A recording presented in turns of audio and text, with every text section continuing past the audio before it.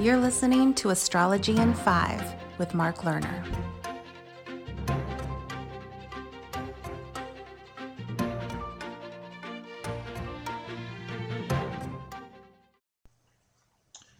Today is June 3rd, 2020, and the day of a Sun-Venus conjunction in the sky. And 34 years ago, in April 1986, I wrote the preface for my self-published book, Mysteries of Venus. In this Astrology in 5 podcast number 11, I am continuing to read from several pages in Chapter 1 entitled Purpose.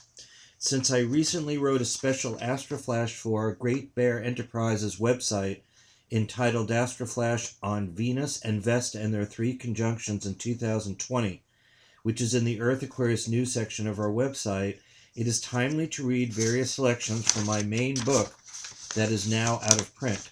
Okay, as we return to Mysteries of Venus, remember that in the last podcast I was discussing the last 10 degrees of Aquarius from 20 to 30 degrees as being the Libran subtone and ruled by Venus. Finally, in this regard, Rudyard speculated that during the closing 1/10 of any age, 216 years, a synthesis of the age would occur, a closing down of the long epoch and the preparation for a new dispensation. Right on schedule in 1846, close to 216 years before Rudyard suggested beginning for the Aquarian age, the outer planet Neptune was discovered. It was discovered in Berlin by Johann Galle in the late evening of September 23, 1846.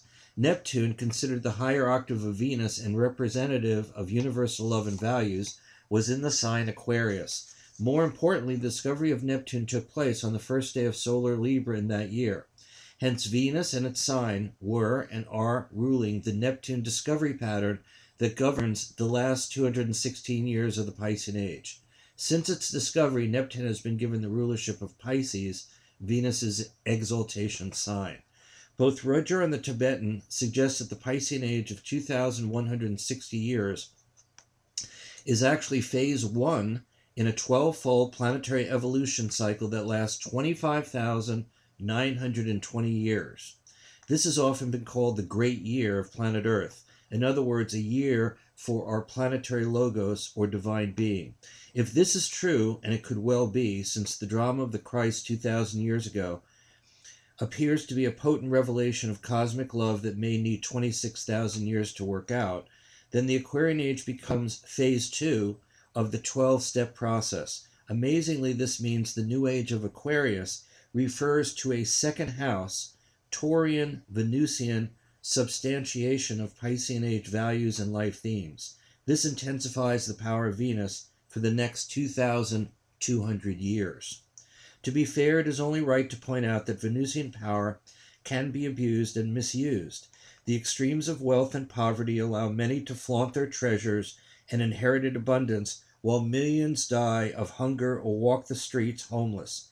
Yet the AIDS concerts of the mid-1980s revealed that millions wanted to help the starving of Africa and the distraught farmers of America's heartland. These concerts were a prime example of the Venusian magic of music and money in harmony. Perhaps the worst example of humanity's abuse of nature, and by extension the Venus principle, is the current runaway pollution of the environment. Since Venus is the major ruler of the entire plant kingdom, humanity and the earth are on the verge of paying the price for killing off the beauty of our planet. But more than that, with the massive destruction of forests, the demineralization of the soil, the contamination of drinking water and our lakes through acid rain, the spreading hazard of nuclear waste and radiation, we are destroying the wholeness, order, and synthesis of nature. Gurdjieff suggested that nature was the Earth's organic receiving station. What he meant was that the Earth cannot assimilate solar energy directly. It is too pure, powerful, and unrefined for the non-sacred struggling Earth in the solar systemic school of life. So nature, shall we say, invented by the spiritual powers that be in order to transform solar energy into something more palatable for the Earth, humanity, and the various planetary kingdoms. Since Venus rules the planet kingdom, you might say that nature is Venus's special gift to planet Earth. We will return to Mysteries of Venus next time. Thank you for listening. Bye for now.